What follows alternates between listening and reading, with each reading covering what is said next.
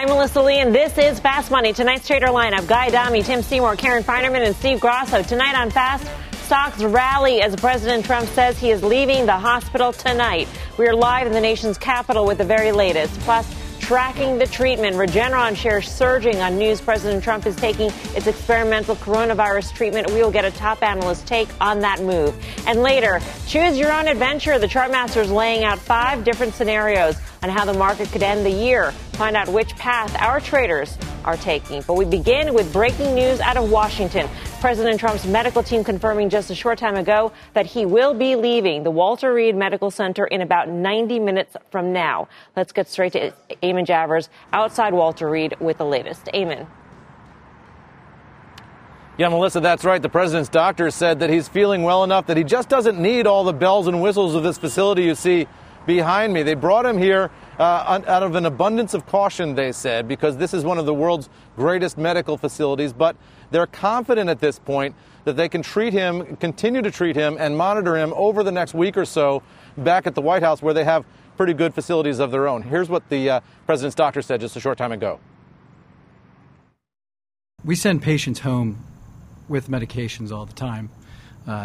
In fact, yesterday afternoon, he probably met most of his discharge requirements safely from the hospital. And he's returning to a facility, the White House Medical Unit, that's staffed 24/7, top-notch physicians, nurses, PAs, logisticians. And the unit here, the team here behind me is going to continue to support us in that nature. Now, the president had a tweet just before the doctors came out explaining his decision to leave. We should see that departure here coming up later on this evening. The president in his tweet saying he'll be leaving Walter Reed says, feeling really good. Don't be afraid of COVID. Don't let it dominate your life. We have developed under the Trump administration some really great drugs and knowledge.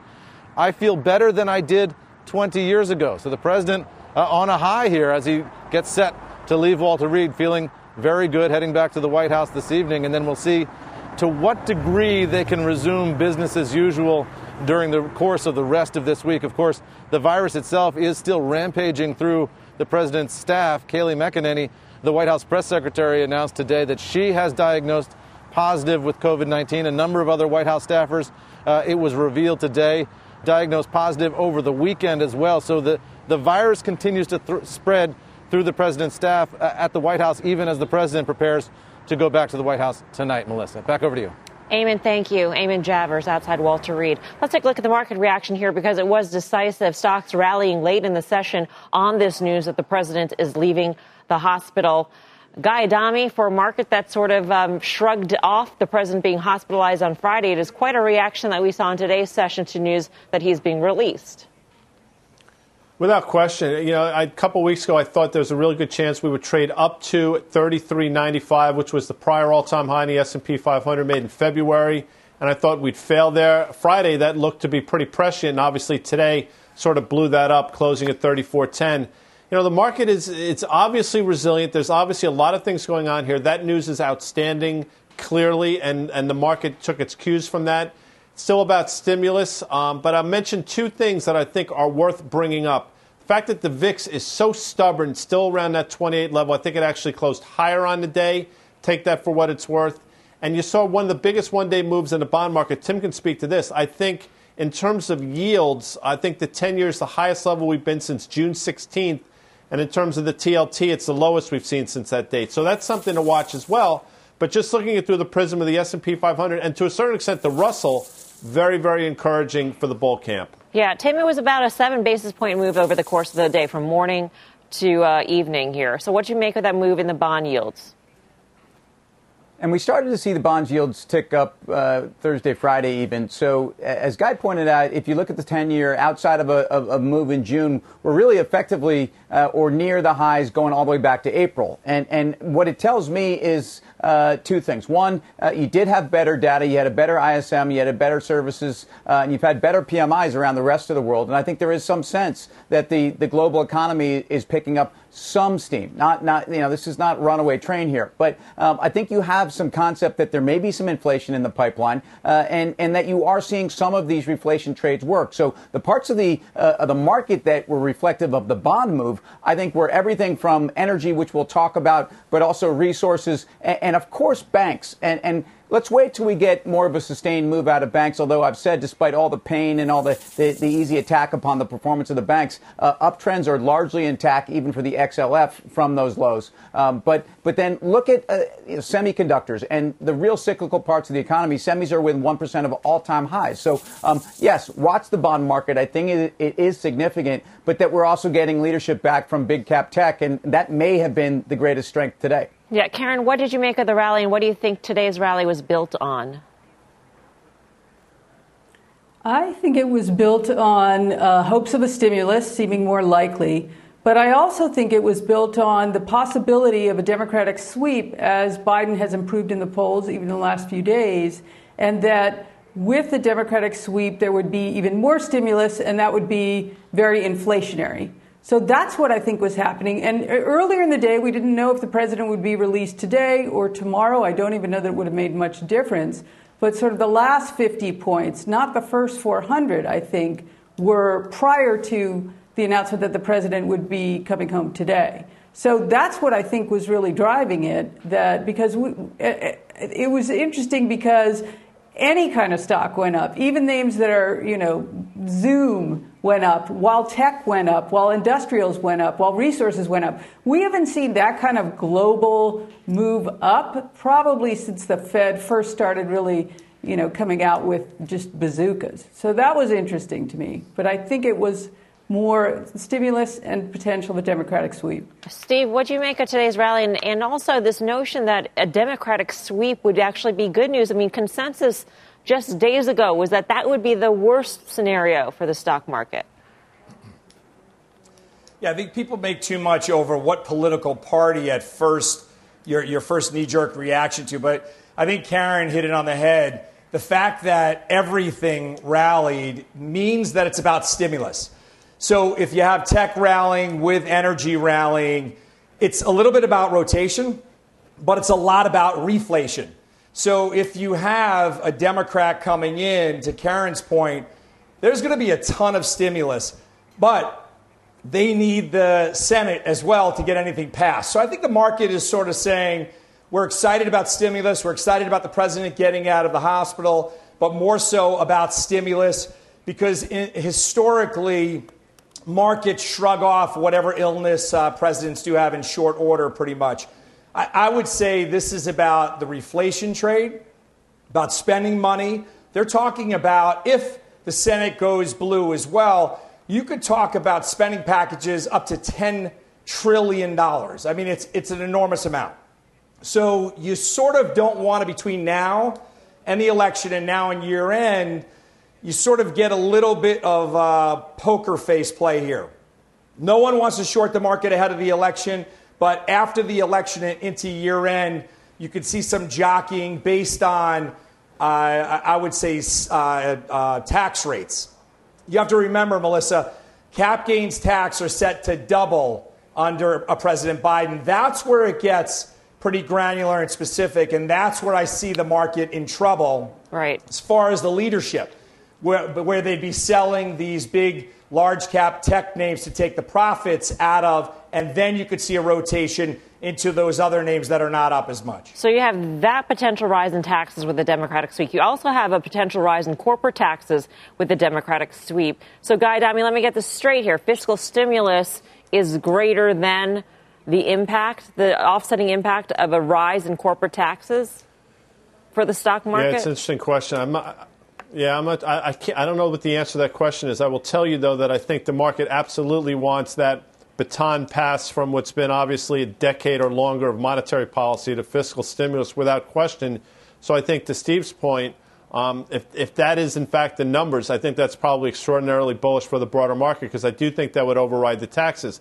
But if you also believe that, I think you also by definition have to believe there's going to be another leg lower in the U.S. dollar, in my opinion, which means I think to Tim's earlier point this whole commodity trade and this resource trade will work in a major way. So, if Steve is onto something, which he probably is, lower dollar, higher gold, stay with the miners, stay with the resource stocks. That's how I would interpret all of this, Melissa. All right, let's get more on today's rally. Joining us now, BTIG's Julian Emanuel. Julian, always great to speak with you.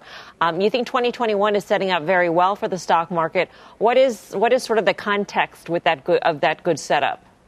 So the context is, as we've been discussing here, stimulus, okay? There's going to be stimulus in all likelihood into or maybe just slightly after the election. However, even if there isn't going to be this package, which we do think there will be, the stage is being set for increased government spending next year, we think, regardless of whether there's a blue wave or some other type of outcome. And I just want to set the record straight, actually. We've done a lot of work on the aftermath of elections. And when you've had years such as this year where the stock market has been sort of mixed, along with an economy that has been in a recession, when you go from divided government to united government, whichever way, obviously the presumption is it's going to be a blue wave. The market is up 7 of 8 years with an average gain of 17%. So there's every reason to believe that fiscal policy is going to help guide the market higher next year. So does fiscal policy, I'll pose the same question to you as I did to Guy, basically. Does fiscal policy, is that greater than, in terms of the impact on the stock market, than the negative potential impact of higher corporate taxes?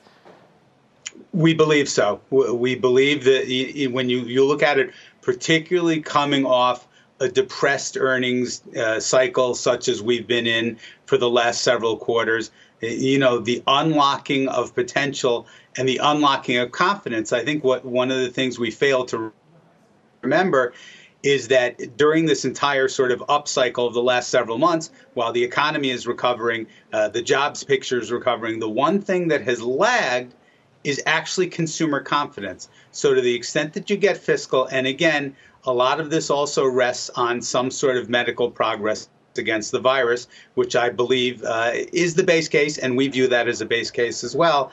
You really do set the table once again for the fiscal and these other elements to sort of overrule any tax increases you might see.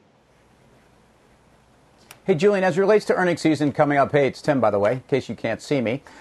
Is there any particular sector that you think is well positioned going into this, and how much do you think this market has prepared for earnings? In some sense, going into the second quarter earnings, we got some sense of where we were and where expectations were. I think we're on both sides of the map, and I think a lot of companies pulled a lot of good news forward. Talk to me about that. So the market really is not prepared for earnings per se, because obviously the macro and the politics and so on has really swamped everything for the last, call it 45 days.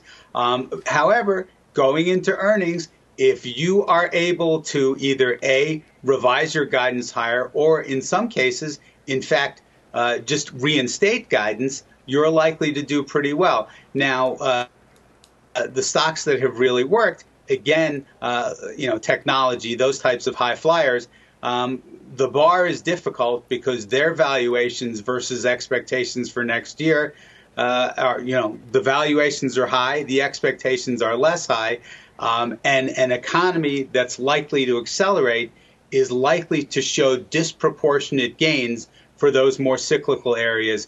Financials you spoke about, we favor those very substantially, particularly given what the interest rate market is telling us. And the interest rate market, by not moving during the downdraft in September, says long end yields, in our view, are going higher. You also like healthcare, according to the notes that I have, Julian, and I thought the reasoning behind that was interesting. It's a strategically important sector for the government. What does that mean? So basically, if you look at it, we've had years really going back to 2015 and 2016, a very adversarial relationship of the government to the healthcare sector. That hasn't diminished entirely, obviously, given the fact that, for one, we're going to hear potentially the ACA being adjudicated in front of the Supreme Court. But the bottom line is that a 5.5-turn discount to the S&P 500 on a valuation basis versus an historical premium average of 1.5 turns healthcare has priced in all the bad news politically that it possibly can. And at the end of the day, given what we've seen over the last 6 months with the horrid course of the virus and the fact that we're still going to need at least, all of next year to get back to a semblance of normal, it's very clear to us that either a Democrat or a Republican will view the healthcare sector as something that you cannot be adversarial entirely to, that you have to find, workable partnering and relationships. Right. We also think that's going to encourage M&A. Quite a change from the last election, certainly. Julian, thanks. Always good to see you. Julian Emanuel, BTIG. Karen, what we didn't touch on with the blue wave is increased regulation. I'm wondering, in terms of financials, if that is a concern for you, even though we've got what looks like to be a steepening yield curve at this point. If we give something back in terms of regulation, then how does that impact the sector in your view? I think, to me, the credit issue is the most important thing for the banks. I just want to update you. About 10 days ago, I talked about buying a trading position in banks, as well as my long position. So I'm out of that trading position now. I feel like the easier money has been made. But I'm optimistic to hear bank earnings because I think the credit issues are going to be less than the market has priced in. But also, I really want to hear about what their view of the economy is. Because we have all these other things that matter, COVID and Fed and stimulus and election uncertainty and all of that. We don't know anything about fundamentals right now, or that isn't moving the market. So I like when fundamentals move the market. That makes more sense to me. So I'm hoping that starting next, I think it's Tuesday, we'll start to return to fundamentals, and I'm long banks going into that. All right. Coming up, we're tracking the treatment trades, the big moves in biotechs as President Trump gets treated for COVID-19, and later, the big call that sent this Dow component rallying today. We'll tell you what it is and why investors are loving it when Fast Money returns.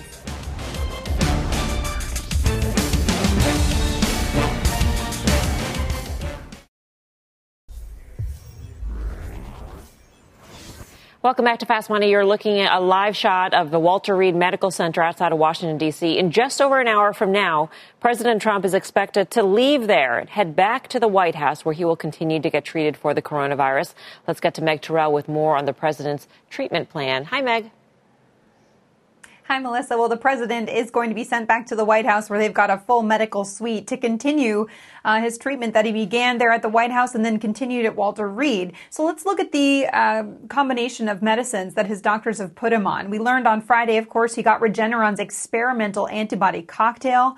And later that day, he also began a 5-day course of Gilead's Remdesivir, which is emergency use authorized antiviral medicine. Saturday, he started the steroid dexamethasone. And the news today is that he'll take a dose of Remdesivir tonight before he leaves, and will finish that course tomorrow at the White House while he continues on the steroid, Melissa. Now, of course, the big question mark in this regimen is the antibody cocktail from Regeneron. It is not approved, and we only saw the first data on it 6 days ago. Of course, we talked with Regeneron CEO Len Schleifer this morning about the signs he's seen so far in the president and whether that says it looks like it's working. You ask me, did we help him? I'd like to think so. It's impossible to know with one patient, but the evidence we have from hundreds of patients thus far is that if you give this drug early in the disease, course of the disease, particularly in people who might have a high virus, or maybe they don't have enough an immune response or the appropriate immune response, you can really help them clear that virus. Now, Melissa, if it did help the president, there's going to be a lot of demand for this medicine, and supply will be an issue at the beginning. Regeneron says if it was authorized today, and it's not yet, it would have 50,000 doses available outside of clinical trials. It aims to ramp that to 300,000 within a few months. Under a BARDA contract for $450 million, it provides those at no cost to Americans. And Mel, if you just think about the timing here, analysts are already saying within days we could potentially see an emergency use authorization of this drug. We've been talking about Election Day tied to a potential vaccine. Well, through this incredibly crazy turn of events, are we going to get a drug approved or emergency use authorized before the election? We'll see. And with barely 1,000 patients of data, right, on this particular cocktail, Meg, I'm curious for the BARDA contract, just to understand that a little bit better. So the first, 300,000 doses? I'm just trying to understand at what point does Regeneron actually start to make any money off of any of these doses? Yeah, so the number of doses is contingent on the level of dose that they end up giving. And what they found through this trial is they can probably give the lower dose and it will work well. The president, of course, got the higher dose that they looked at in the trial. And so that does, under the BARDA contract, give them 300,000 treatment doses. Now, if they use this for prevention, which we haven't seen the results on yet, they can provide more doses because it's a lower dose of the medicine needed. So it's a little bit hard math to figure it out, but you can, of course, bet biotech analysts are hard at work on that. Yep, and we've got one coming up. Meg, thanks. Meg Terrell. Shares of Regeneron, as you see there, up more than 7% just today alone on this. Steve Grasso, is this a reason to buy the stock? The fact that the president himself is taking it, does that change your view of Regeneron? Well, I think if you look at the chart on all these, before this latest news in Regeneron specifically, the stock had rolled over, started trading below its 50 and its 100-day moving average. Then it popped up again just on this headline. But I think you have to be quick on these for all of the questions that you followed up with Meg, because I don't think they're great investments right now. If you look at Regeneron, if you look at Gilead, if you look at Lilly, all of them are down significantly from either, if you look at Gilead's case, from March, April, the stock is down dramatically and the chart looks terrible. If you look at Regeneron, it was down 16% from its recent highs. It's still down 7% from its July highs. Lilly is down 25%. So the point is, I think you could trade these stocks. I wouldn't invest in them based on a vaccine because the profits are not really there yet as far as fundamentals are concerned. Let's talk more about some of these treatment trades here. Joining us now is Brian Skorney, Senior Biotech Research Analyst at Baird. Brian, great to speak with you. Your last note great to speak with you as well. On Regeneron, September 29th, is titled the cocktail, modestly reduces viral load, but unlikely to be a game changer. The fact that the President of the United States is taking this and it appears that there are some positive outcomes so far, is that in itself a game changer to your view? Not at all. And I think the problem that we're seeing again and again in all of the clinical data that we're seeing for SARS-CoV-2 is that you really can't go by anecdote to describe what the effect is here. Most patients recover. Donald Trump, our president, very likely with no treatment would recover. So using anecdote to try to project what drugs work and what drugs don't work is really a major flaw in the analysis here. Really, and that's why we do randomized controlled studies to really measure the true difference from placebo. You recall back in the April-May timeframe, there was a lot of enthusiasm for remdesivir. People thought these mortality rates that we were seeing in single-arm studies were really amazing. And then we saw the actual data, and it works. It's definitely a drug that seems to have an effect, but that enthusiasm that it would really change the paradigm for this disease really never materialized in the clinical data. I think you'll see something similar with the REGN-CoV-2 cocktail. It's very encouraging, reduces viral load, seems to have some clinical effects. But, I'd find it difficult to believe that this drug is really changing the game. And even when you look at the time course for the president, it's unlikely that it's contributing a major benefit to him because he did start this on Friday. Then he went on to remdesivir. If I was not his doctor, but the White House doctors are very, very smart. If he was really doing just fantastically great, this just completely decimated his viral condition, he wouldn't start dexamethasone on Sunday. So is it probably having an effect? It's probably having a small effect. But I don't think this is what is curing him of the disease. Hey, Brian, it's Guy. Sorry, I don't know if Mel had a quick point. I was going to ask you a question, and I think you're saying sort of what Steve just said. Obviously, I understand what Regeneron, I get the headlines, but I think buried in that was the fact that one of your competitors, I think it was Cantor, upgraded the stock $690 price target on the back of Dupixent, which is a completely different drug for a completely different thing. I think Regeneron, I see the headlines, but it's more about other things that they have that are actually out there and working, isn't it? And I think those are the reasons why you'd want to stay with a name like Regeneron. So I wouldn't necessarily disagree. Dupixent's been a great drug. It's a fantastically profitable endeavor for both Sanofi and Regeneron. But, it was the same as it was, a year ago when the stock was trading at 300, half the valuation. And I don't necessarily think that there's been a huge dynamic change. Now, when it was 300, I was much more positive on the stock. It's ridden a lot on the COVID thesis. And, I think it's fair to say a lot of these names have not really supported long-term valuation from COVID. It's sort of been a temporary trade. And look, maybe this will be the drug and I'll be wrong and we'll see some full randomized controlled data. And this will be the drug that'll really drive profitability for Regeneron. I just don't think it's likely. You look at these names, the enthusiasm trade has really only been very temporary on, across all the COVID stocks. So just to underscore that point, Brian, basically Gilead, Regeneron, you're not expecting them to make money off of any of these treatments. Even if tomorrow an EUA were granted for this antibody cocktail, Regeneron wouldn't make a penny, would it?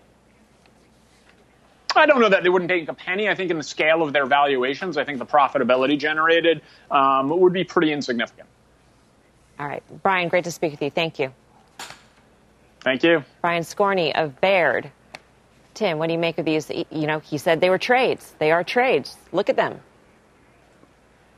I agree. And we've seen that. We've seen that for the last 5 months as we've been talking about really this run. And they've been market days and they've been trades. And if you look at Gilead, this is a stock that's basically trading kind of near 3-year lows and back at the bottom. In fact, if anything, look, the driver for Gilead is this Immunomedics deal that they did at 108% premium, which is a major bolster to what has been their plan in oncology. And some sense that they actually knew some of the data on their key drug going into this that gave them the confidence to pay what they paid. In fact, I did Gilead as a final trade somewhere last week, and my view is that both the valuation, the balance sheet, which was able to do this deal of $15 billion in cash and $6 billion in debt, is very attractive at these levels, and a stock that's bounced from these levels. That's why you want to own Gilead here, because they made that big transaction, and I think the market better understands the strategy. All right, got to take a quick break. Here's what's coming up next.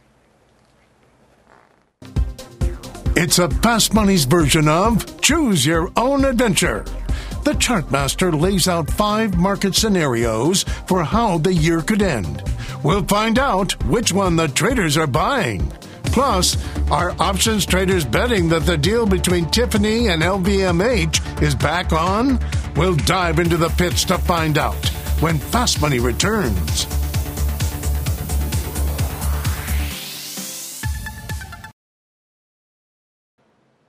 Welcome back to Fast Money. We're just a few days into the fourth quarter, but the Chartmaster's already gearing up for year end. Carter Worth is laying out 5 different scenarios on how we could finish out the year. So Carter, take it away. Sure. So this is kind of on the fun side. This report's done every year. It's the 14th annual Choose Your Own Adventure. And the idea is to try to determine once Q4 is started, not so much how it ends, which is obviously important, but the path traveled. And so let's look at the 5 scenarios that were put out this morning.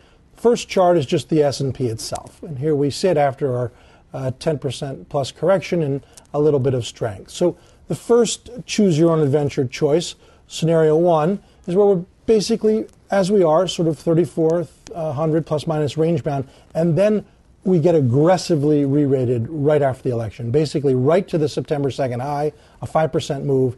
And then for the rest of the year, kind of drifting higher from there with a close at 37.25, a pretty big year, up 15 plus percent. The second scenario, also bullish, is where we're range bound here, 3,400 plus minus. We do get re-rated higher after the election, but we stop at the September peak, September 2nd peak, and then sort of fade into the end of the year, ending around 3,450. Still a pretty good year, up 6-7%. Scenario 3 is on the bearish side, which is to say we get re-rated lower immediately after the election, and yet then it stabilizes the S&P around 3,000 and is able to climb back to the 3,200 plus minus level where it closes the year, and that would be actually a loss of about 1.7. Choose Your Own Adventure number 4, also bearish, in this case a re-rating lower after the election, and then a very big recovery, seasonal or what have you, in December and gets us back to 33.50. a gain of about 3% on the year. And then the final choose your own adventure scenario, the most bearish, is obviously churning here, 3,400 plus minus, an aggressive re-rating lower. We get as low as 28.50 and don't really recover much.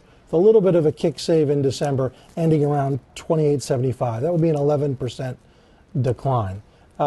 Typically, we get 300 or 400 responses from all over the spectrum, and we're adding them up now. Okay, so the opening question is choose your own adventure, which scenario? So we're going to put it to the traders, and then, Carter, we're going to get your pick of scenario. Let's go around the horn. Guy, I know you're paying close attention. Which of the 5 scenarios do you think are going to play out for the year? You always start with me, but this time I was paying attention. Door number 4, Monty, for you Monty Hall fans, let's make a deal. I know there were only 3. I picked 4. Carter Worth would have been a great Indiana Jones in terms of choosing his adventure, but I think the most likely, in my opinion, is we basically get back and see the levels that we saw a week or so ago, vacillate around there. I think number 4 for me makes the most sense. All right. Tim, what do you say? Well, I know you're a big fan of the Bambino, so I chose number 3. And I'm also a fan of letting the market find its place here in some of this uncertainty. I think we had an enormous rally through the summer. You can see that the market is really trying to respond to that, but going into a period where really whatever happens in the White House, I think markets are gearing up for 2021. But banks need to get going if this market's going to finish positive, and I'm not sure we're going to get that. But I don't think it's devastating, and I think the Fed is still your friend. So number 3 is my adventure. Karen, which one? Yeah, mine is number 2.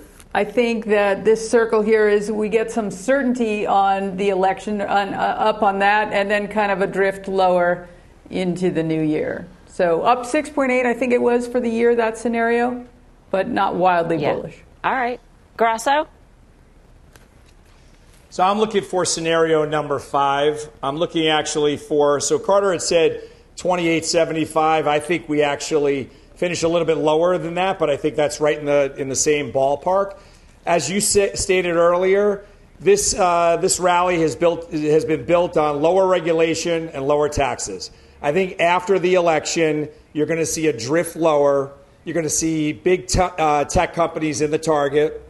There's going to be multiple reasons to sell the market, but I think everyone is afraid to sell it up until the election because Donald Trump has used the markets as his barometer. So he could pull anything out of a hat going into the election. I think your chance for the bulls is going to be between November 3rd and the end of the year, and that's where you see scenario number 5. All right, so Grosso's adventure entails going to the bunker. Nobody's been picking the most bullish scenario. Carter, what's your adventure? You get the final word. You guys are pretty covered. I mean, Karen, you've got a fairly bullish one. Obviously, Grasso, the most bearish. I went with number 4. Again, it doesn't have to be 5 scenarios. It could be 50, of course, but you can't write a 1,000-page report. So that would call for basically weakness in response to the election and with a seasonal recovery and strength in December. Okay. Carter, let us know what your clients vote. We're curious. Thank you. You bet. Carter Braxton Worth, Cornerstone Macro. Coming up, they are loving it. Shares of McDonald's rallying today. The big call and the big name that sent this stock surging. Plus, we'll tell you about the one options trader who went diamond hunting today. The big trade that caught our eye when Fast Money returns.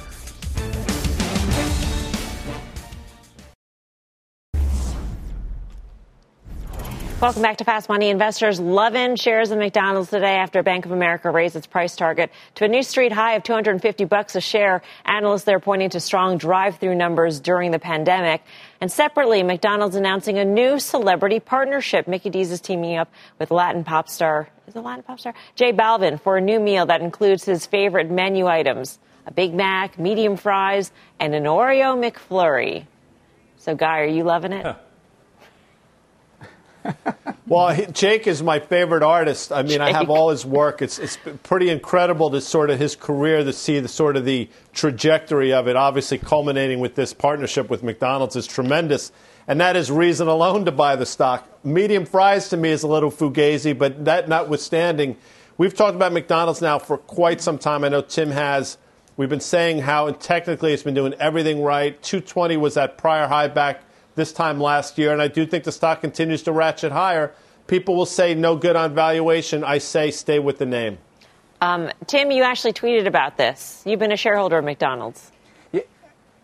I have been. Look, I mean, when did McDonald's get so hip? In fact, McDonald's has really been defining hip. I think, I know it's crazy, but this is where they are, and they're actually finding some cool there. So whether it's an Oreo McFlurry or whether it's Travis Scott, I forget what his milkshake was. But the bottom line here is through COVID, obviously the drive-in, the takeout, the themes that for McDonald's have actually been a beneficial trend, I think continue. But also the valuation that comes for digital, for online, and for some of their loyalty programs is exactly why I think this stock moves higher. Yeah, hip or not, the drive-through, the digital, Karen, that's perfect for a pandemic. Yeah. It is. I mean, McDonald's, there's a couple of them that were already heading that way of being more, digital being more important. So if you look at like a Chipotle, a Starbucks, a McDonald's, and then they accelerated into the pandemic, and I think they're all, well, obviously the stocks are doing okay, but I think their businesses will all be better for it on the way out. Quick, Grasso, favorite restaurant trade? Yeah, you know where I'm going to go? I'm going to go to Shake Shack with their Shack Tracks. I think they're trying to follow in the path of McDonald's on a much, much, much lower scale. But at one point, they were only thought to be able to survive in city areas. Now they're branching out to suburban areas. Shake Shack would be my dark horse bet. All right, coming up, a big red spot in today's rally. We'll tell you what sent shares of DraftKings tumbling. Plus, looking to add some bling to your portfolio, options traders are betting big on the little blue box. That trade when Fast Money returns.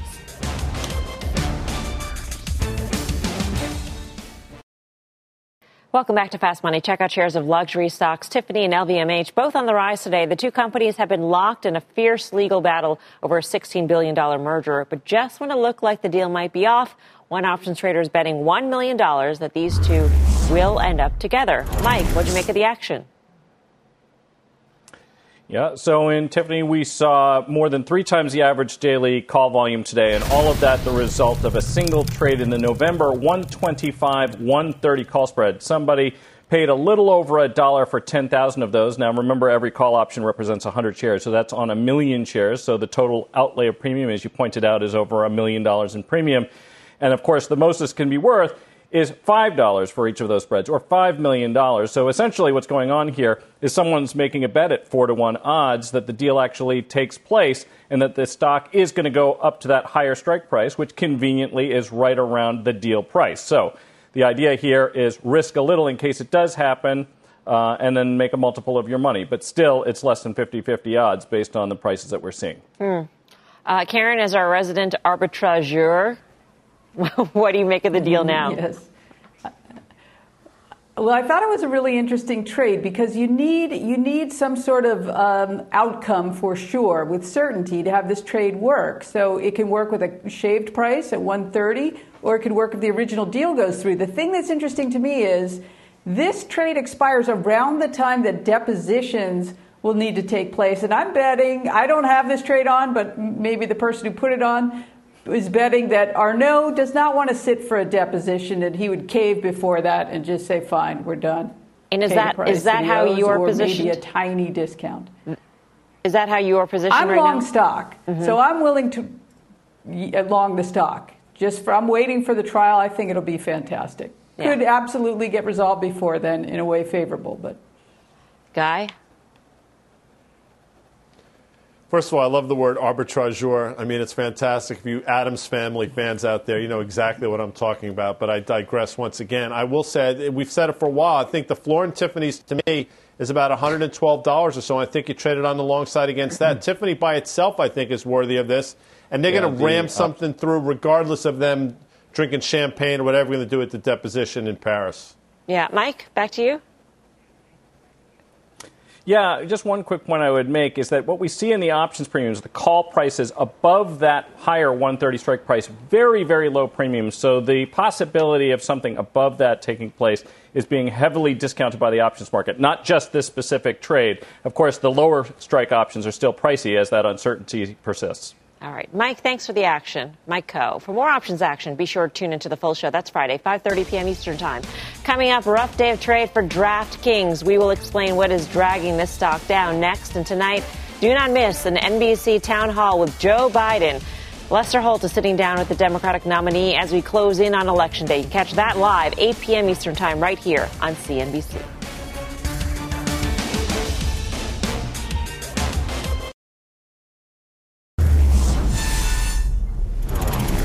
Welcome back to Fast Money. Shares of sports gambling stock DraftKings falling today on news of a massive secondary offering. The company announcing it will issue 32 million shares of its Class A common stock. That's 16 million shares from DraftKings, 16 million from current shareholders. Tim, what's your take on this news? I think it's a smart thing to do at a time when the stock's been stratospheric. Even look, I'm long the stock. It doesn't really bother me. And I think the stock actually performed very well today when you consider the run it's had and another 32 million shares out there, essentially 16 new, 16 in sold by insiders. Look, if you saw the Caesars William Hill deal 2 weeks ago, you can effectively see this is a land grab, and essentially these two firms have the pole position. So at a time when we're seeing that addressable market grow exponentially, or will probably through the next election season, I think it's very important that those who are fighting for that land grab continue to be as aggressive as they can be, raising some capital here. I think there will be more bolt-on acquisitions, and I think there'll be a marketing and a technology blitz. So I think it's a very exciting space to be in. It's not surprising to see a company come to market after such success. Steve? Yeah, the stock is up, to Tim's point, 465% year to date. But if you look at it on a market cap basis, Melissa, I'm sure you'd be shocked when you saw this. It's a $21.5 billion market cap. If I told you that Wynn is at $8 billion and MGM is at $10.6 billion, kind of a head scratcher. I feel they can grow into it, but just that sheer relationship is shocking to me. And Penn Gaming is at 10 or 11 billion right there as well. So they are eclipsing, sucking up all the air in the room, and they're not overbought on an RSI at this point. So to Tim's point, I think the stock reacted pretty well. I think there's a bright future, but at a certain point, you got to take some chips off the table and just be prudent. Then there's the issue of, as we hear about more and more professional players testing positive for COVID, will the seasons progress? Will the games be played? And will that then impact the amount of betting that goes on a platform like DraftKings? Karen, what's your take? I think it will, but that's in the short term, right? I mean, if you look at where these things are trading on near-term fundamentals, you can't justify it. So it has to be on further out. So I think that will be a blip, whatever happens this season. But I do think that the valuations are getting to be pretty rich here. Yeah. Good for them for selling it. It was smart. The use of proceeds was just general. I don't think they had anything specific, but thought it was time to sell. Okay. Up next, we got your final trade.